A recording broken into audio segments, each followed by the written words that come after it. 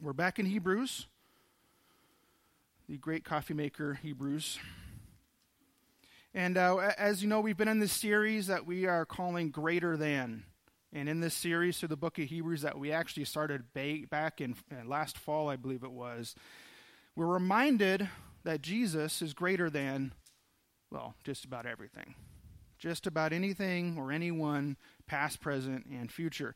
And we're in chapter 10 this morning, so if you're in your Bibles or you have it available to you, great time to go and look for that. We're in chapter 10. We'll finish the chapter today. Actually, we won't finish chapter today. Verses 19 through 25 are the verses we'll focus on. Now, one of the things we're going to obviously talk about this morning is this idea of church and how important it is to be a church and to be together. And why that's important. So hopefully we'll see that today. And I think it's safe to say, even if you look around this room today, that church attendance has kind of dipped. And it has decreased over a period of time.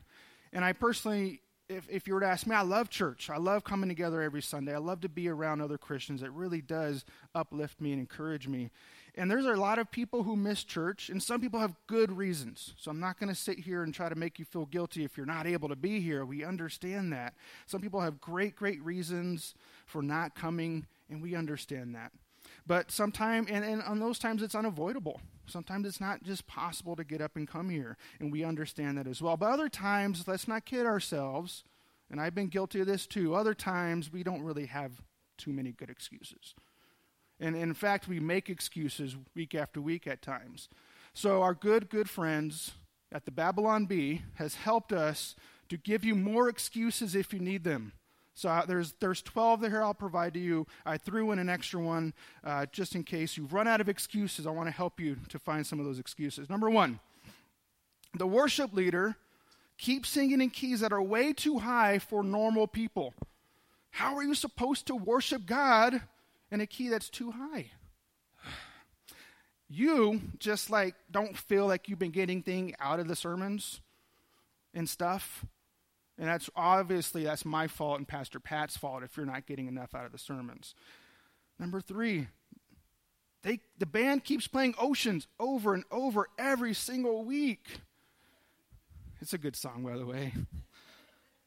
Number four, you need to find socks. And this one may not be as applicable in Tucson. You need to find socks for all of your kids before 9 o'clock. Really? That's too hard. That's impossible. Number five, there's a sermon series on sin. And you know what? I just don't need that kind of negativity in my life. Number six, you put greeters at the door. I'm an introvert. Don't make me feel uncomfortable. That's not okay. Number seven, those stale cut-in-half bagels are too tempting.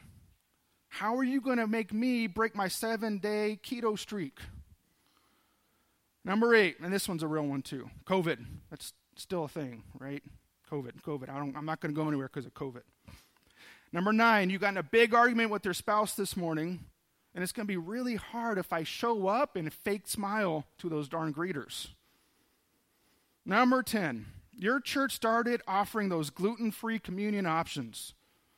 We did that for a while. We apologize for that.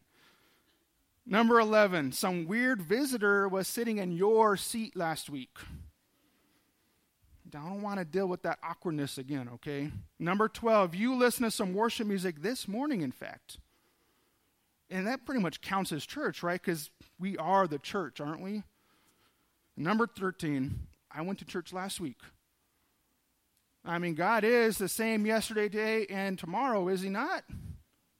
So obviously, I'm just joking and poking at you. The reality is many professing Christians, committed Christians, they no longer regularly attend church.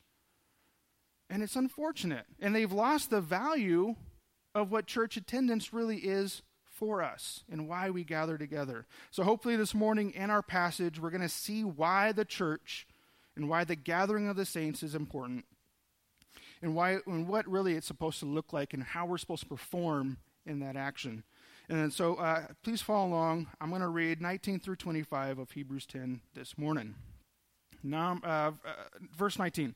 Therefore, brothers, since we have confidence to enter into the holy places by the blood of Jesus, by the new and living way that he had opened for us through the curtain, that is, through his flesh, and since we have a great priest over the house of God, let us draw near with a true heart and full assurance of faith, with our hearts sprinkled clean from an evil conscience and our bodies washed with pure water.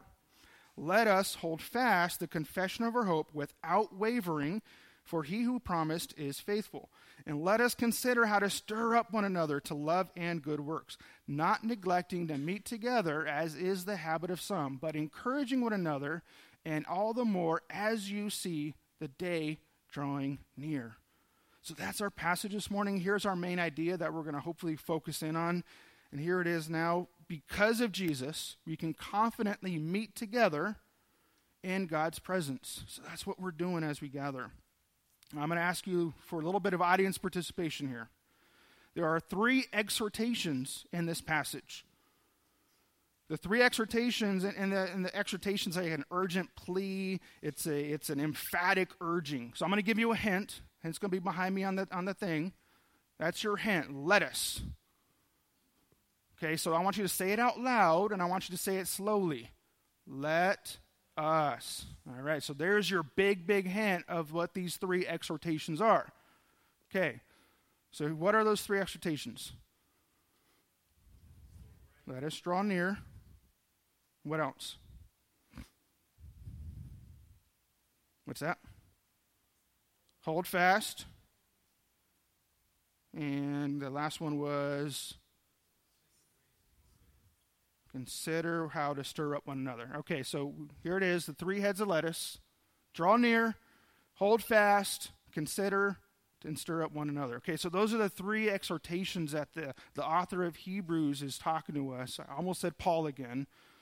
The author of Hebrews here, what he's doing, he's helping us to develop this idea and understanding of kind of what we've seen so far and how that now applies to our daily life.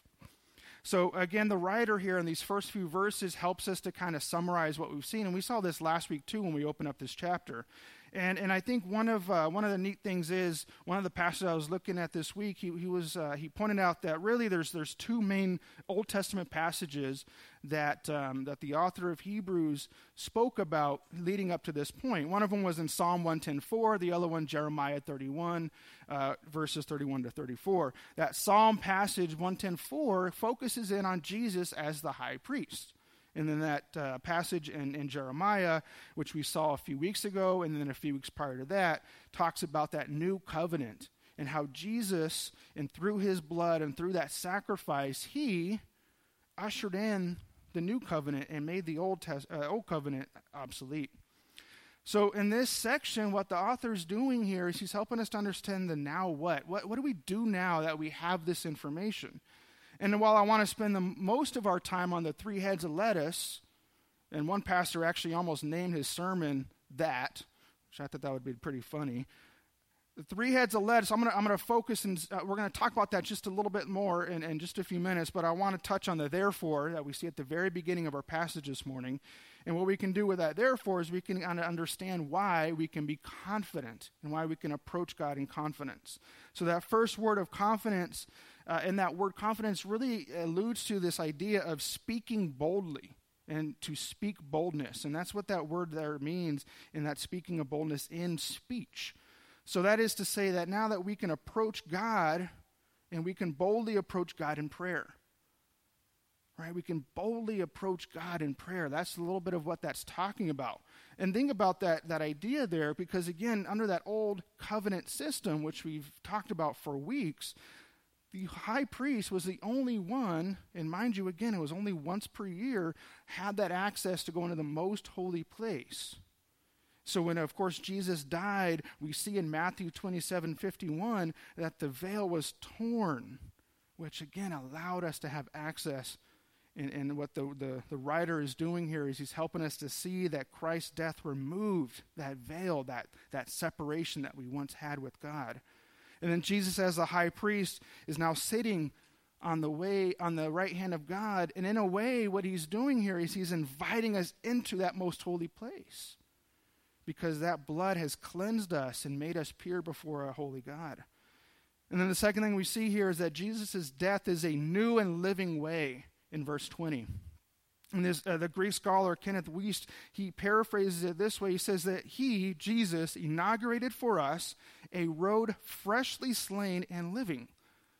So when he's talking about a new way and a new and living way, he's talking about how the death of Christ, that final sacrifice, in which via the resurrection, it leads to eternal life. And then once again, it removes all barriers that were once there before our unholiness. It removes that unholiness before a holy God. So once again, the writer here of Hebrews he's reiterating what we've already learned, and then now we can take a look at, okay, now what is our response to being made clean? What is our response as a body of believers now that we're made clean? So we'll get back to the lettuce passages now. First thing we do is we draw near to God. We draw near to God. And if this sounds familiar, you have a remarkable memory because Pastor Pat talked about this last September. You all remember that, right? So last September we saw this, and it was a very, very similar exhortation that we saw way back in chapter 4, towards the end of that chapter. And what we did is we learned that the word draw near, it's a compound word that literally means to come facing forward. And we're exhorted to do that with confidence, as we saw a moment ago. And that phrase literally means all speech, again, as we've seen, which, again, thinking about that, how that ties us directly to being able to pray directly to God. And then noteworthy, this exhortation, just like the next two, they're present tense verbs, which means these are things that we're doing now and that we are to keep doing. And then imagine, just as an example, imagine getting a new car. It's super nice, the paint's real shiny, the tires are still, perfectly set, there's no blemishes, beautiful car. But because it's so pretty, you just park it in your garage, you cover it up, and every once in a while you go out there to take a look at it and say, my car's so pretty. And you don't do anything with it because you're afraid as soon as you hit the gas pedal, the value is going to diminish. You might get in a wreck, you might scratch it, something might happen to this beauty. So you just look at it in the garage every once in a while to admire its beauty. And that's kind of what we talked about with the kids a moment ago. We just look at our Bibles. That's such a pretty Bible.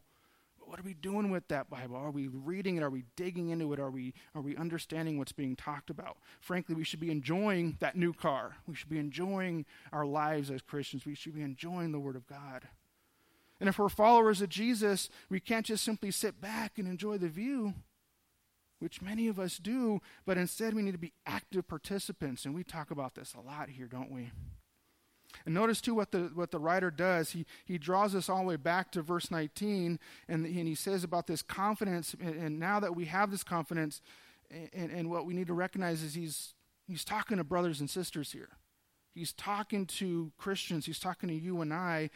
And the way we know that, there's a couple ways here, but he's talking about those who have a true heart. He's talking about those who have a true heart. And what we'll see this week and then next week as we dive into the next section of this chapter, what we'll see there is that there's really two responses to hearing and understanding the gospel message. And the first thing, of course, is as we see today, these are the marks of a committed and deliberate Christian. And the next week, what we'll see is those who have probably drifted away. And if that phrase sounds familiar, we saw that back in Hebrews 4, this idea of drifting away from our God. And we might be in danger of doing that if we fall into that second category that we've seen. And that was actually back in Hebrews chapter 2. One of the things that we also see clearly, and we'll see clearly next week, the writer tonight or today is setting up one of these warning passages that we talked about back in Hebrews 2. So this is one of those warning passages. You'll see that more clearly next week. So speaking of to those with a true heart, he's also speaking to those who have full assurance. And that's a very important concept for Christians. A full assurance is directly attached to this phrase in our text today of being sprinkled clean from an evil conscience and our bodies washed with pure water. Now, many teachers and many people take this to talk about baptism and its direct correlation with baptism. But if you really look at the entire context of Hebrews, the writer is contrasting these ritualistic purification cleanings, and he's contrasting that with being fully cleaned in Christ alone.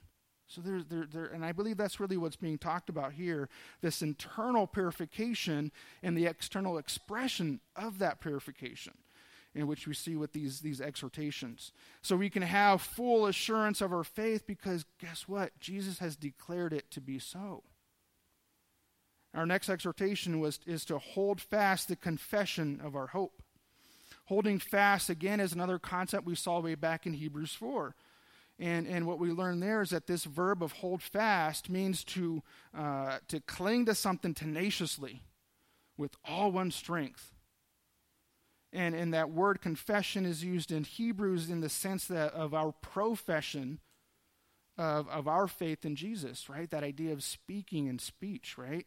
And what we see is that, and if you look closely at this verse 2 and 23, the troubling part about this, and the one that probably causes a lot of people some trouble, is this concept and this phrase, without wavering.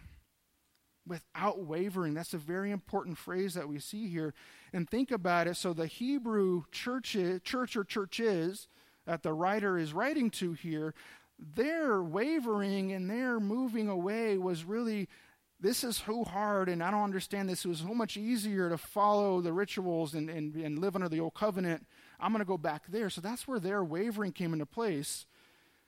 And essentially they were thinking about this idea of, I'm going to leave Christ to go back to Judaism. And that's the wavering they're talking about. So obviously our wavering today is going to look a little bit different, isn't it?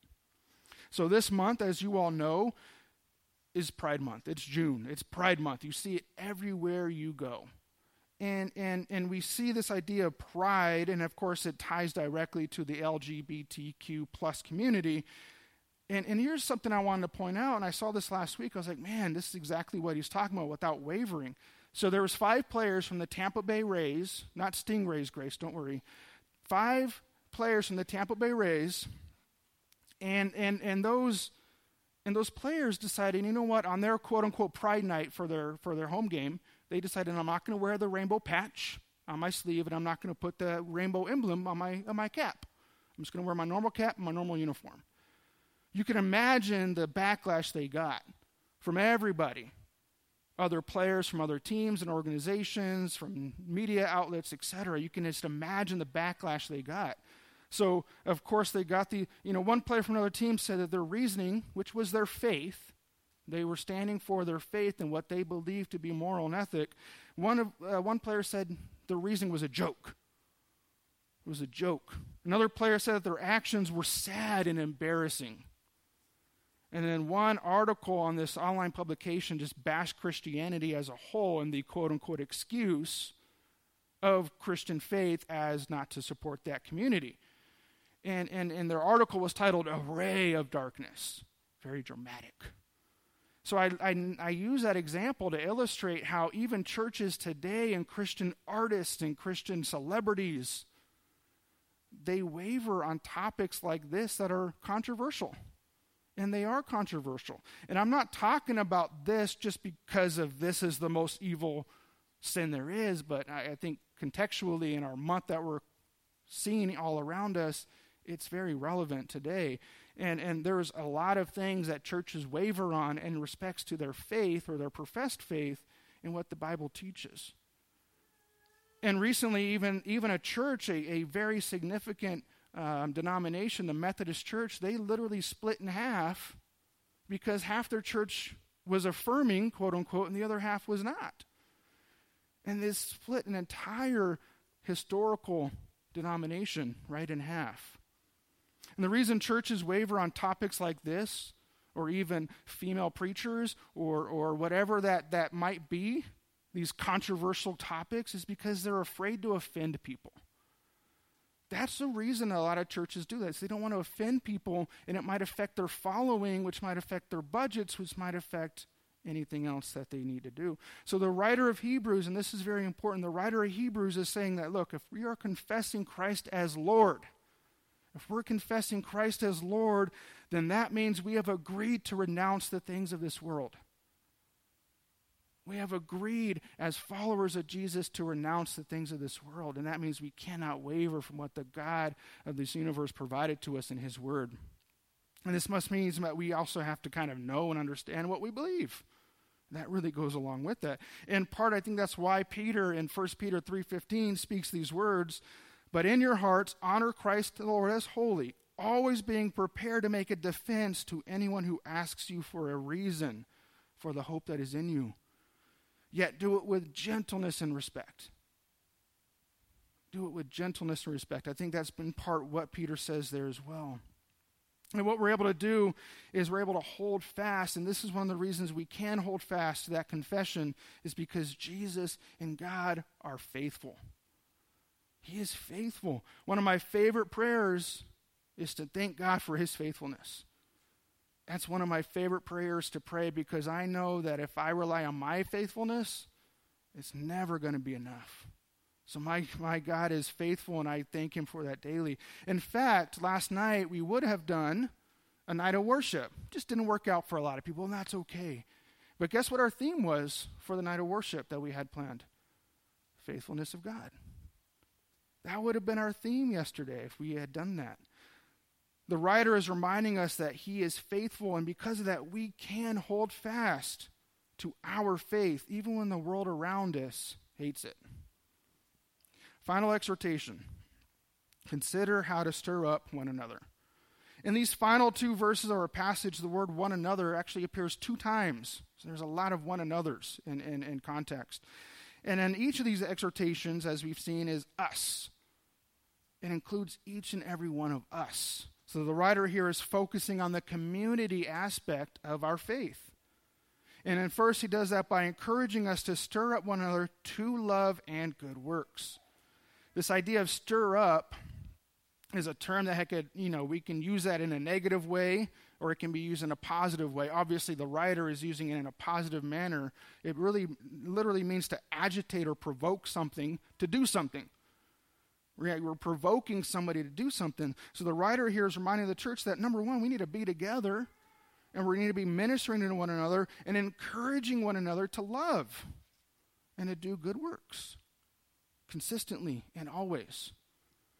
And it's no coincidence that every single week when either Pat or I are here, we talk about how to connect with each other. It's no coincidence that when you open up our website, you'll see the words, you're not just a face in the crowd, but you're part of the family. It's no coincidence, and it's not just because it's the churchy thing to do, but that's why we have refreshments, and we have a coffee area, that we have a lounge area. Many, many years ago, we opened up that wall as soon as you enter, so that way it was more open for people to gather and be together. That's why we do these things. So the writer of Hebrews is saying that some of these Hebrew followers neglected to meet together. And it's really unfortunate, because that happens even today. And many people have not returned to church, and after they were forced in some cases to do online worship only, and we understand that was a difficult time for a lot. But many people haven't returned since then. And the writer further states that we are to do this, encouraging one another, when? Until he returns. Until that day when he returns. So we have to do this consistently, because we're still waiting for him to return. And a moment ago we spoke about this idea of unwavering. And again, in a culture, and I want you to think about this, in a culture where things are full of hatred and evil and just disgusting habits and sin in the world, why would you want to be anywhere else? Why would you want to be anywhere else aside from the presence of God and the presence of his people? I know I don't want to be in the presence of evil. I always look forward to Sundays. I always look forward to Monday mornings. A lot of people are like, man, 6:30 in the morning on a Monday? You kidding me? I'm up anyway. It's no big deal. But I love meeting with the guys on Monday mornings. I love it. I love getting together with the men every single month as I hold fast to making that bacon right. I look forward to those monthly meetings with the men, because we get to sit and encourage each other, and we get to sit and just enjoy each other's company around the Word of God. I love that. And no matter how, and one of the reasons why, and probably the main reason why I love that so much, because no matter how horrible my week has been, if I've had a stressful week, a bad week, whatever might be going on, I'm almost always encouraged when I'm around my brothers and sisters. That's the truth. I'm almost always encouraged when I'm around my brothers and sisters.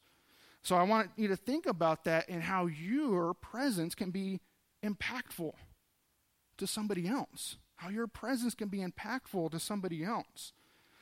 Facebook is one of those gifts or curses, in my opinion. Facebook can be one or the other. I know there's some of you who like just denounce Facebook altogether. I don't blame you. It is one of those things where it's like, but here's one of my favorite features of that. My favorite features of Facebook are the memories. Right? When you get to look back at your memories and you get to see all the things that have happened that day since as long as you've been involved in Facebook. Last week, a memory came up of about 7 years ago, just a little over 7 years ago. And this was when Gabrielle, my youngest daughter, who was praising God earlier, I know you all heard her, when my youngest daughter had her surgery for her feeding tube. And as you can probably imagine, Gabrielle was only like almost a couple years old at that point. She doesn't communicate even to now. You can imagine the concern and worry and the nervousness and the anxiety that Natalie and I had during that time. It was really hard for us. And there was several of you who came to the hospital and waited with us before we went back with Gabrielle to do pre-surgery. And there was some of you, and in a minute, those same people stayed and waited. So we're back there in the prep area. They roll Gabrielle back. We come out, and who do we see? We see Pat and Mary. We see Carol. And we see a few others. And we're just like, I kid you not. The calm, the comfort that we felt seeing those faces was perfect. That's what we needed. And then we get home later that night, and guess what was waiting for us? Dinner from Pam and Derek. So that's the community that we're talking about. That's the community that we're talking about where we can rely on one another and know that, you know what, and going out into that lobby not only reminded us that we were loved, but it also reminded us that God was watching over us and making sure we felt good in that moment. And it also reminded us that, hey, we're all part of the same family of God, and that's exactly what we're talking about today. This is what we should be focusing on as a body of believers, encouraging one another, loving one another, lifting one another up. Because I tell you what, it works, and it's so uplifting, and it's so comforting. So, hopefully with these 3 exhortations, we've seen that because of Jesus, we can confidently meet together in God's presence. And I've shared this before, but there was a period in my life that I was kind of drifting away from God. And I'm sure we've all experienced that at some point. And I did profess my faith, but I wasn't reading my Bible very regularly, if at all. I wasn't praying. I wasn't reading. I was living for me. And frankly, it showed. It showed in the life that I was living. And just as any good Christian mother or father would be doing, they prayed for me over and over and over. And they had others praying for me too. And that's, I really believe that that's one of those indicative things that occur when we're connected with one another. We know that, hey, you know what? So-and-so, I haven't seen you at church in 10 weeks. What's going on? Can I lift you up in prayer, brother? What's happening, right? And we can connect in that way to understand how we can minister to one another better. That's what that connection does. My parents saw that I was running on this path that wasn't good for me, so they lifted me up. And some of you know the rest of that story. And you see that we can intercede to one another. We can stir up one another to have in love and good works when we're connected. So I urge you, don't be disconnected from the church. Don't be disconnected from the body of believers in the body of Christ. Pastor Chuck Smith reminded me this week, not personally, of course, that every member of the body is valuable and useful. And the example he used is like, just imagine my hand, right? I'm able to do all these things with my hand. Imagine my hand is disconnected from my body and it's just laying there. Number 1, creepy. Number 2, it's not doing anything. It's just there. But when I put it back and it's connected again, I can use it. And it's useful and valuable once again. And I know that even as we close today, I know what's going to happen. There might be some of us who just walk right out that back door without even making eye contact with anybody. And I know that some of you who are logged in online right now and you are physically able to be here, some of you are not. I understand that. You're going to log off and you're going to log back in next week. I understand that. That's going to happen. But I'm going to make an urge and a request. Reconsider that. If you're here today, stick around for a few more minutes. Get to know somebody that maybe you just don't have an opportunity to speak to very often. Connect with somebody else. If you're online and you're able to be here next week, we would love to see you. We would love to see you. Connect with us online on Facebook, Instagram, Faith Life. Just connect with us so you can, again, be connected with one another and know how to stir up one another for good works. The triune God, way back in Genesis, said, it is not good for man to be alone. Remember that? It's not good for man to be alone. So let us meet together. Let us do church together. Let's pray. Father in heaven, Lord, I just pray that we do just reconsider how we live our lives. If we're isolated, if we're unable and unwilling or unwanting to connect with others, I just pray, God, that you just stir up something inside of us to allow us to want that more, to be in community with one another. This is a critical thing for Christians, and I know that the further away I got from a church body in my 20-plus years of professing to be a Christian, I know, God, that those were the worst times of my life. Those were the times of my life where I drifted so far away that I was disconnected from you, God. And in any relationship, God, we understand and we acknowledge that we need to be together, we need to communicate, we need to have fellowship. So I pray, God, that you help us to do that now. You help us to do that as we move forward today, that you just help us to understand that, hey, being together is so much better than being alone. Being together and being under your guidance and your Holy Spirit and you stirring up within us, that is where we need to be. So help us to do that, Father. Help us to connect with one another for love and good works. We ask that in Jesus' name. Amen. Again,